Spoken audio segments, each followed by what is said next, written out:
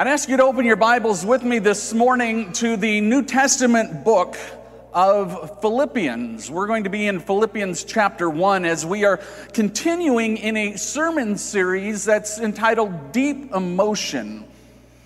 We're looking at emotions that God has given us, and we're looking at our use of these emotions. This morning, we're going to focus on an emotion that I know that you use, and I bet that you can fake.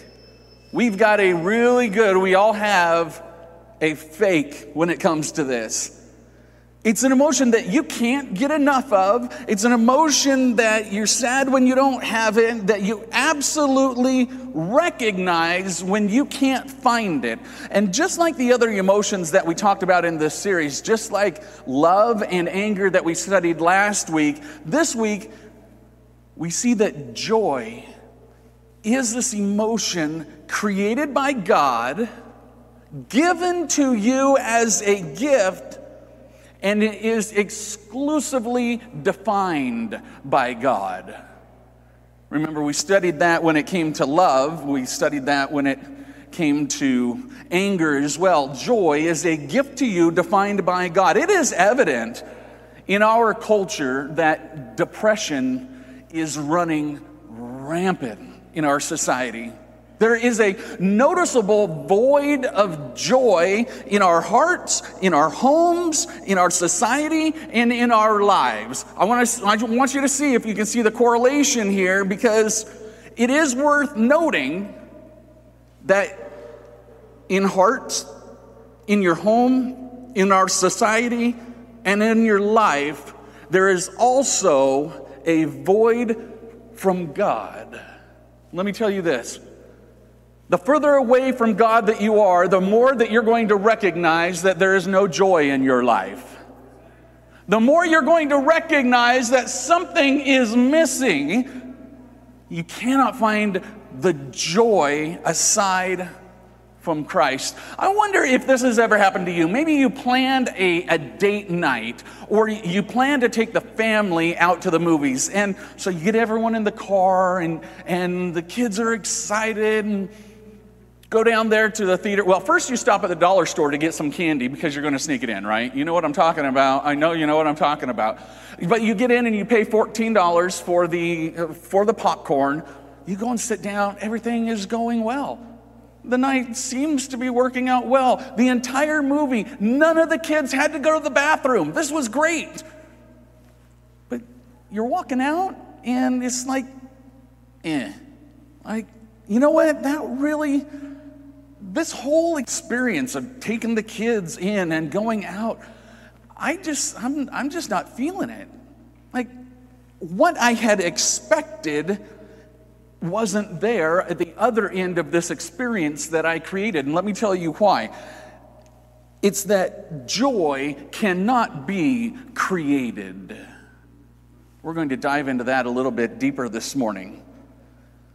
If you didn't have the joy that you felt that you would, it might be because you were trying to create your own joy. Here's this. Joy also cannot be commanded. I can tell everyone in this room, I want you to make a joyous noise and just get up and make let me see joy. And you could. I know that this group can make a bunch of noise. I know that. But would it be fair to say that we can make noise and we can look joyous without having joy? Happens a lot. Back in the Old Testament, the Israelites were taken captive. They were in Babylon, and one of the psalmists in the book of Psalm 137, verse number 3, writes this: "For our captors demanded a song from us. Our tormentors insisted for a joyful hymn. Sing us one of your songs of Jerusalem." But how can we sing the songs of the Lord when we're in a pagan land? What was happening is they are exiled somewhere else, and somebody said, be joyous. You can't command Jesus' joy. You can't just make it happen. It takes more than just being in a happy place. I know we've got a happy place. I don't know where yours is. Yeah, mine used to be at a restaurant. It kind of changes. It depends on, but I don't know where your happy place is, but it takes more than that to find joy. Now, let me say this. We find that joy, sometimes we like to use the word happiness to replace joy. And let me tell you what that does. If we use happy instead of joy, we are diminishing the value of joy. We are diminishing everything that comes with joy, and we're just putting it in happiness. That's one part of joy. Joy is like happiness on steroids. I don't know if I could talk about steroids like an addictive drug from the pulpit, but I'm going to. I think you know what I mean, right? It's that big of a deal. I can say with 100% certainty that everyone here wants joy, has tasted joy, or is looking for joy.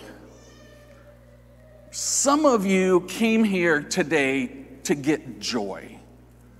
Spoiler alert.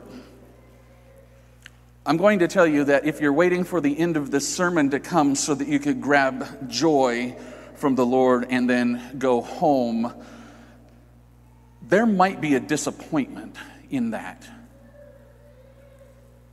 Joy from the Lord is going to require more than sitting through a 40-minute lecture once a week. It requires more. Here's the spoiler. If just coming and listening to me, if that's what we think is going to give us that joy, there's a chance that might not happen. I, Pastor Chris, cannot command joy from you. I cannot gift you joy. David can't. He can't play and you can smile and you can sing, but he can't give you joy. Only one person can give you joy, and that's Jesus.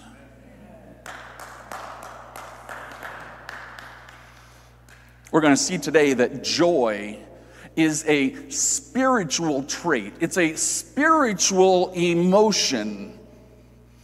It's different from happiness. We talked about that. But why does our world try to, and it does this a lot, why does it try to mask happiness as joy and sell you that? You'll be happy with this. This is joy. Why does the world do that? Here's a better question. Why do we buy that?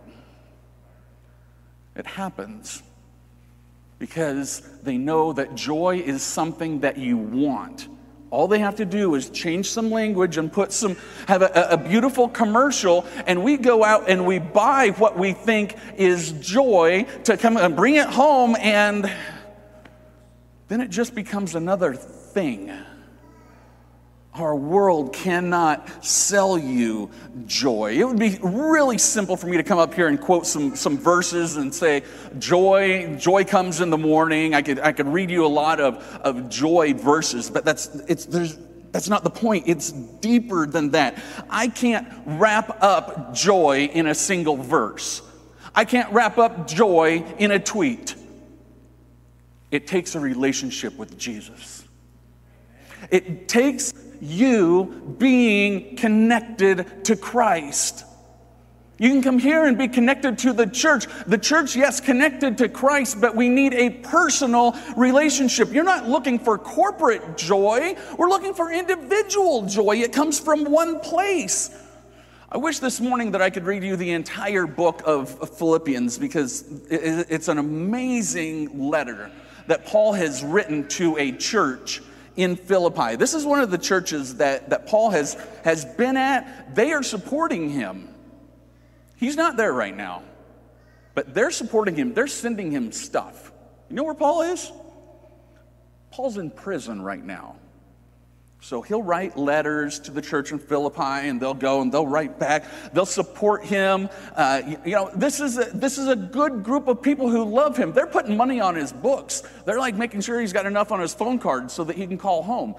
They are taking care of him, and he appreciates it, and he loves them. And I want you to see what Paul says in Philippians. I'm in chapter 1. I'm going to start in verse number 3 verses number 1 or 2, it's just Paul saying, hey, I'm Paul, I'm writing you this letter. We're going to start in verse number 3. Paul writes this: I thank my God in all my remembrance of you, always in every prayer of mine for you all, making my prayer with joy, because your partnership in the gospel from the very first day until now. So let's put this into context. Remember, Paul is in jail. He's received information, communications from the church in Philippi, and he's writing them back. He's telling them, hey, I'm here, I'm doing good, I'm so happy for you. Paul's planted other churches. This is what Paul does. This letter was written, we're looking at about the mid-60s, so about 30, maybe 20, 25 years after Christ's crucifixion. So Paul's been doing a lot of work, planting churches here and there and here and there, but this church loves Paul. They're writing him, Paul is writing back, and Paul is saying, he's saying, you're special as a church. He says, every time I pray for you, you make my prayers joyous. I am so happy because I'm praying to Christ for you. Christ is in my prayer and you are the recipient. Paul is not just happy, Paul is joyous. That's a big difference. It might sound odd coming from a man who is in prison, but I'll tell you why that is important. It comes down to the first point in your notes this morning. If you're new with us, you'll find on the back side of your bulletin there's some fill in the blanks, and I'm going to give you those, and they're going to be up here on the screen as well. Point number 1 in your notes this morning is this: joy can only be recognized in contrast to a life without joy. Joy can only be recognized in contrast to a life without joy.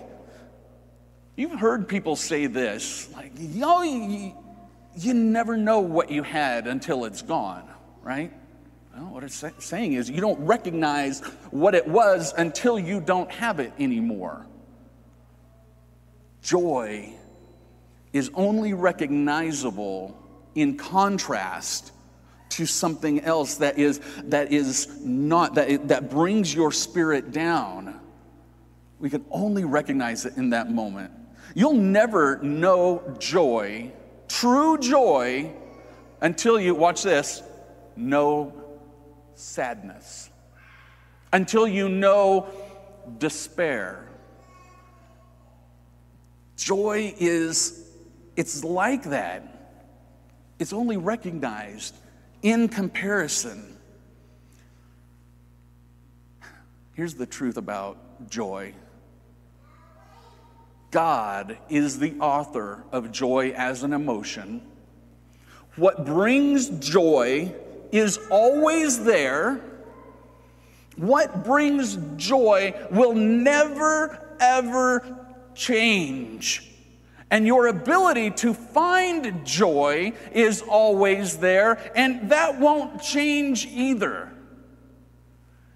If we're looking to society and we're looking to commercials and we're looking to our world to provide us joy or to go out and buy joy, we can buy something that temporarily makes us happy, but that's not long term. Here's the thing, our world can change what it is that it wants to sell you next month or next year or the year after that. Jesus is the same yesterday as he is today, as he is tomorrow. Your joy is found in one place. Yeah, trying to find it in our world. Yeah, good luck. That's hard. I'll be 100% honest with you. In 2012, I was diagnosed with a very, very deep depression. When I was a kid growing up in the 80s, there were some what we see now today as medical terms that we would just write off. We'd say things like, depression? Just go be happy. And that's done. We'd say things like, well, now we've got a diagnosis of alcoholism. Then we would just say, oh, if you don't want to be an alcoholic, you just stop drinking, right? That was the idea at that time. So growing up, looking at something like depression, some of us were told, you know, if you fall into this, that's not real. That's not real. Just be happy. I don't understand. I'm not going to lie to you. Depression is no hocus pocus. It's not a bunch of mumbo jumbo. It can bring you down. And as soon as Satan can get a hook on a heart, as soon as Satan can get a hook on something that he can start pulling down, pulling your spirits down, he will. He will. Our joy comes from one place. You cannot replace, you cannot fight spiritual depression with earthly techniques. That's not going to work. That spiritual depression needs to be fought as a spiritual battle, and that's going to come from us being in our book. Amen? I'm not a doctor and I'm not a psychologist. I'm a pastor and I can tell you about joy. Please don't take anything that I've said up here in regards to depression as a diagnosis at all. I am not one to, I'm not a prescriber. I'm not a mental health professional. I'm a spiritual health professional. I can help you in that area. But I will say that if you are in that world of depression, there are ways to be helped, but we're not going to fully come out of that until we fully go into a life with Christ. That won't happen.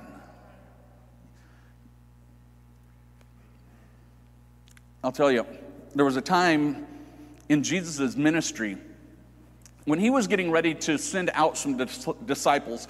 Now, this is more than just his 12 disciples. He had a bunch of people that he was getting ready to send out. He was going to go on tour. And so what he's looking to do is to get the cities ready for him before he gets there. So he teams the guys up and he's ready to send them out. He's got 72 of them, and you guys are going to go out. I want you to see this story. I'm in Luke chapter 10, and I'm in verse number 1. It'll be up here on the screen. The Lord now chose 72 other disciples, and he sent them ahead in pairs to all of the towns and places that he planned to visit. Now go and remember that I am sending you out as lambs among wolves. I'm going to skip to verse number 10. But if a town refuses to welcome you, go out into its streets and say, we wipe down even the dust of your town from our feet to show that we are abandoning you, that we are moving on and you are we have abandoned you to your fate. Sometimes we get someplace to evangelize, to tell people about Jesus, and just absolutely want nothing to do with it. You just shake it off. Jesus is saying, hey, okay, head on. He says, what Jesus is doing right here is he is managing expectations. We go out to evangelize, we expect everyone. We hope everyone's going to come in. We're going to have big numbers now, right? Jesus is managing expectations. He's saying, you know what? I know that you want joy from this. I know that's what you're going out to do, but that may not happen. Be prepared. He goes on to say this in verse number 16. Then he said to the disciples, anyone who accepts your message is also accepting me, and anyone who rejects you is rejecting me, and anyone who rejects me is rejecting God who sent me. So here he is, managing expectations on this project again. He's saying, I want you to go out, I want you to do your work, I want you to minister, I want you to evangelize. If they don't accept what you have to say, it's not your fault. Your job is the job. Just keep talking, keep going. If they reject it, that's on me. I'm taking this. Come with me, I'm in verse number 20. This is so important. But don't rejoice. Okay, I'm going to back up for just 1 minute. 17. Am I in 17, Isaiah? There we go. I'm in verse 17. When the 72 disciples returned, they joyfully reported to him. They told him, Jesus, Lord, even the demons obey us when we use your name. That had to have been amazing. If you were paired up with a guy, you go into a new town and there's a demon in this kid and you are able to throw that demon out, that's what's sticking in the mind of these disciples. Here's what Jesus tells them in verse 20.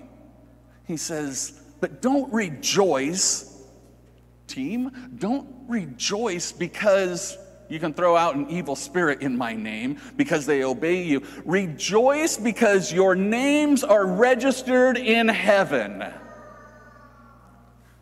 He says it's not the mission, it's not the work, it's not the demons, it's not doing what you're doing. That isn't where your joy comes from. Rejoice that you are going to spend eternity with me in heaven. That's where your joy comes from.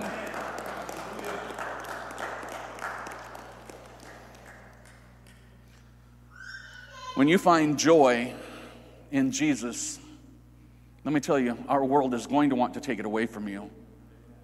They want to give you their substitute of fake joy that they can control and that they can manipulate. And God says, nope, don't let that happen. Don't give up the joy that I have given you. If you can imagine, if you were actually there with Jesus, I want you to put yourself in a position of one of the disciples. You've been around Jesus. You've been walking with him for 3 years. You hear his ministry. You see his miracles. You know that he is the Messiah. And then he's going to tell you something that is very odd, that is very strange. I'm in John chapter 16. It'll be up here on the screen also. John chapter 16, verse number 16, it says, in a little while, Jesus is talking to his disciples. Now he's back to 12, okay? He says, I'm going to be with you in a little while, you won't see me anymore. But in a little while after that, you'll see me again. Verse 19, Jesus realized that they wanted to ask him about it. So he said, are you asking yourselves what I meant? Because that was kind of confusing. Verse 20, Jesus says, I tell you the truth. You will weep and mourn over what is going to happen to me. But the world will rejoice. You will grieve, but your grief will suddenly turn to wonderful joy. It will be like a woman suffering the pains of labor. When her child is born, her anguish gives way to joy because she has brought a new baby into this world. So you have sorrow now, but I will see you again, and then you will rejoice, and no one can rob you of that joy.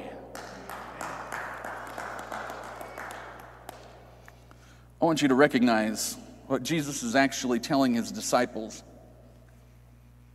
He's saying, I'm going away, and you will grieve. I love you, you love me. Jesus is saying, we know who we are. I'm going to go. You're going to be sad. There's going to be sorrow. You might even cry. You might mourn. And you're feeling down because I'm gone. And even on top of all of that emotion that you're feeling, here's where it's going to get even worse. Everyone you know in society is going to be rejoicing that I'm gone. Everyone's going to be happy that I'm not here. In our culture, everyone is going to be excited that you're not reading your Bible anymore. They're going to be so excited that you stopped going to church. But Jesus says, don't worry. Let them rejoice that I'm gone. But you will experience joy because you know I'm coming back. You can be joyous. It's okay for you to feel sorrow now. That's okay. It is okay for you to cry. It is okay for you to be kind of bummed out at this whole thing. But no, I'm telling you, God says, I'm telling you what's going to happen. I'm going to go. You're going to be sad because you believe in me. Everyone else is going to be so happy. And that's going to make you even more sad. But rejoice because I'm coming back. And no one can rob you of that joy. Amen? Come back with me to our story. We're in Philippians chapter 1. I'm in verse number 6. Paul writes this. And I am sure of this, that he who began a good work in you will bring it to completion at the day of Jesus Christ. It is right for me to feel this way about you because I hold you in my heart, for you are all partakers of me, with me of grace, both in my imprisonment and in the defense and the confirmation of the gospel. So we see here that Paul is saying, he says, yeah, I'm in jail. I'm here. I'm so thankful that you're there and that you're writing me. Part of this reason for Paul's joy in jail is that he is still receiving gifts from God. He is still receiving love. It doesn't really matter where you're at. It doesn't matter where you're at. God can give you the gift of his joy wherever you are at. The prison walls cannot stop that. Here's the second point in your notes this morning. I want you to write this down. Joy is a spiritual response to an earthly situation. I'm going to explain that. Write that down. Joy is a spiritual response to an earthly situation. Someday, we are all going to experience spiritual joy with Christ and the angels and God the Father and the Holy Spirit in heaven. We are going to be able to experience that together. Angels are spiritual beings. Right before Jesus was born, we have an angel out in the field talking to shepherds, bringing good tidings of great joy, right? Bringing this spiritual joy. God wants us to experience that joy. Happiness can be an earthly response to an earthly situation. That's happiness. You want a spiritual response? That is joy. Now, let me explain what I mean. When somebody walks down this aisle after church while David is playing and says, Pastor, I want to receive Jesus Christ as my personal Lord and Savior. That is an earthly, we are right here, right now. We have spiritual joy and happiness because we have a new brother and sister in Christ. When we go and we have baptism in the park, we are on earth. This is an earthly situation and we have spiritual happiness. We have spiritual joy for this situation. There are other situations that are earthly that have spiritual results. Some of them don't include fun, and some of them don't include what we would think is always joyous. Sometimes we can find joy in things, watch this, where we don't find happiness. Wow, did we just disconnect joy and happiness? Yeah, spiritual is your joy. Watch what James says in James chapter 1. You've heard this before too. James chapter 1, verse number 2. Dear brothers and sisters, when troubles of any kind come your way, consider it an opportunity for great joy. For you know that when your faith is tested, your endurance has a chance to grow. So let it grow. For when your endurance is fully developed, you will be perfect and complete, needing nothing. Here's what James is telling us.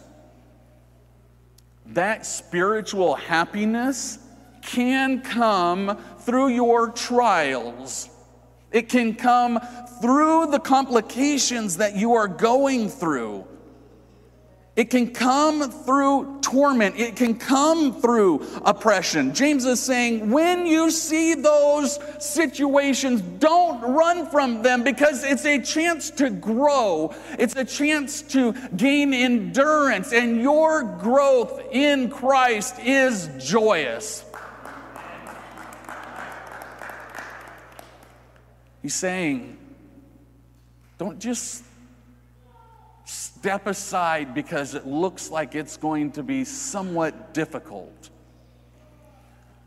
In our men's group, we're studying authentic manhood, and I'm so glad that Jerry has us on this particular Bible study. And we're looking at points of men as we're growing together as men, and we're growing in God's Word together. James is telling us that sometimes you're going to be uncomfortable for the gospel. One of the points that we studied this week is to reject passivity. Rejecting just the idea of being passive and just letting things go. No, sometimes we have to put ourselves in the position that's going to make us uncomfortable, because it's those that are going to help us grow. When our faith is tested, God can test us. He's not going to tempt us, but testing helps us grow. James says, I want you to grow, so I need you in the game. I need you in the field. I need you to face opposition so that you can grow. That is testing. Count that all joy. Don't run away from it.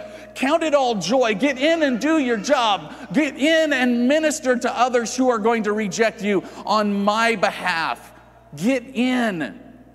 Don't stand at the sidelines. When you are there, count it all joy, because you are putting yourself in a position to grow. I'm in Philippians chapter 1, verse number 14. Paul writes this. He says, I want you to know, again, he's in jail, right?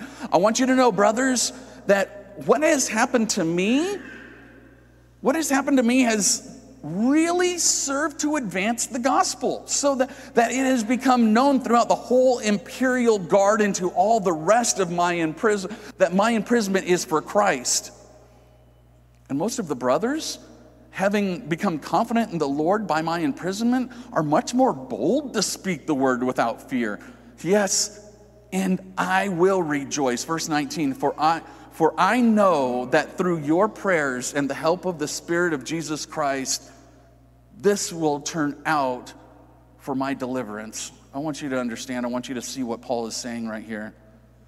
He's saying, because I am living here in prison, and all I'm talking about is Jesus, even the guards are recognizing Christ as King.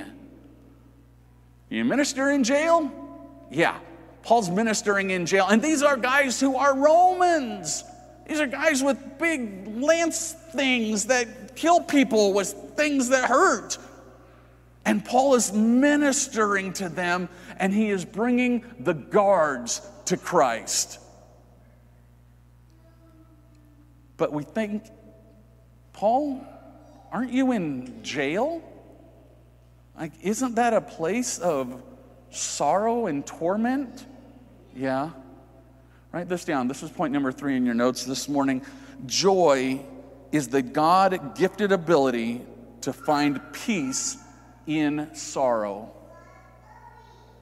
Joy is the God-gifted ability to find peace in sorrow. How does Paul find peace and joy and smiles and how can he laugh and in jail when he's not near his family, he's not near his disciples, none of that? How can he find peace? How is it that some people can go to a funeral, and you've seen this, some people can go to a funeral and then they can move back into life easier than other people, right? You know that's happened. And it does happen, and that's a hard situation, I know that. But how is it that some people can go through the most traumatic experiences in their life, but they can still forgive and they can still find peace in sorrow. See, we can't recognize joy without recognizing sorrow. Joy, the depth of joy is so much more than happiness. Some of us are better at that than others. It is highly unlikely that the Apostle Paul was so happy and so joyous because he was in prison, and it's highly unlikely that he was ecstatic because, you know what, this place, the food is amazing here, right? I've got plenty of rec time, my celly is great, love this place. No, that's not why he was happy. There is only one way that you could find deep joy in your deepest sorrow. The only way is by relying on the promises of God. You can't rely on the promises of anyone else. You cannot rely on the promises of society. You cannot rely on the happiness that commercials say. And I'm going to give you a warning. Please don't rely on the promises of me or of the church. I am human. The church is led by humans who are God-led. Rely on the promises of God.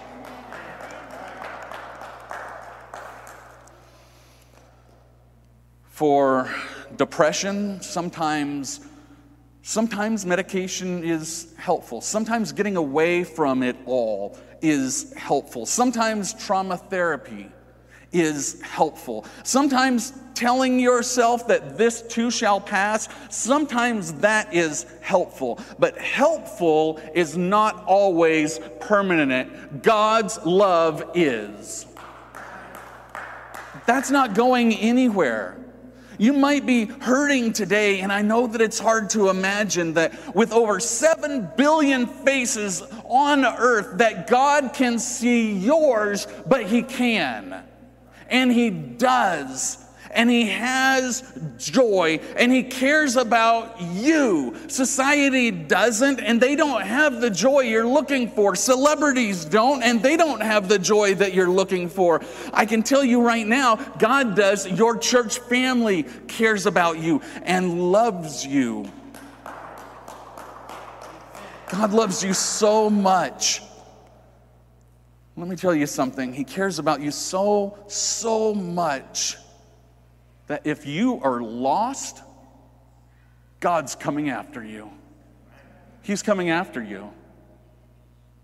I wonder who else is coming after you if you're lost. I don't know that society is going to hunt you down. I'm in Matthew chapter 18, verse number 12. If a man has 100 sheep and one of them wanders away, what will he do? Won't he leave the 99 others on the hill and go out to search for the one that is lost? And if he finds it, I tell you the truth, he will rejoice over it more than the other 99 that didn't wander away. In the same way, it is not my heavenly Father's will that even one of these little ones should perish.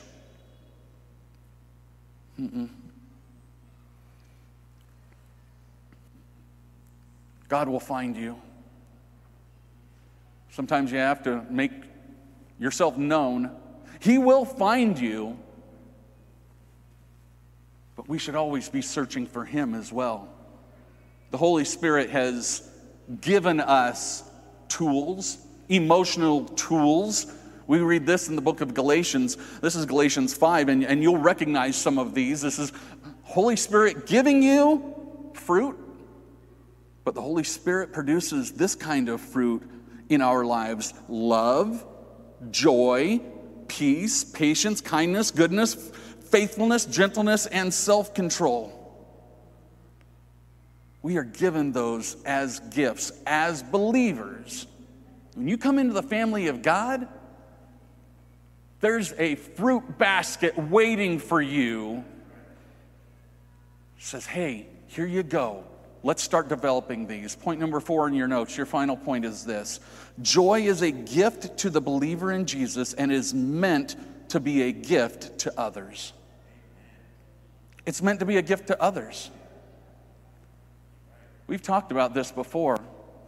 God has given you many other gifts. He has given you a gift to serve at the church. He has given you a gift and an ability to love other people. He has given you a gift maybe to talk to other people. There is a gift that you have that was not designed for us to just hold on to ourselves and to keep ourselves. These gifts were designed for us to give to others also. I know you're looking for joy. I know you're looking for love. I know that. God has a basket of these inside that the Holy Spirit has produced for you. Yes, it is for you. It's also for you to give to others. It's also for you to show to others. I'm going to end in Romans chapter 15, verse number 13. Paul is writing to another church in Rome. He says, I pray that God, the source of hope, will fill you completely with joy and peace because you trust in Him. Then you will overflow with confident hope through the power of the Holy Spirit. Paul is praying for your joy. He is praying for your love for others. He is praying for the others who find Christ through you. We see that Jesus prayed this prayer also in the book of John.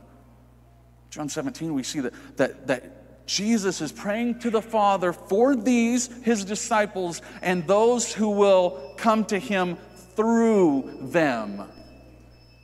Yeah, we also are the recipients of people who have been praying for us long ago. It's up to us to be praying for those who we are looking to reach. It's up to us to be praying for those who are looking for joy in the wrong place.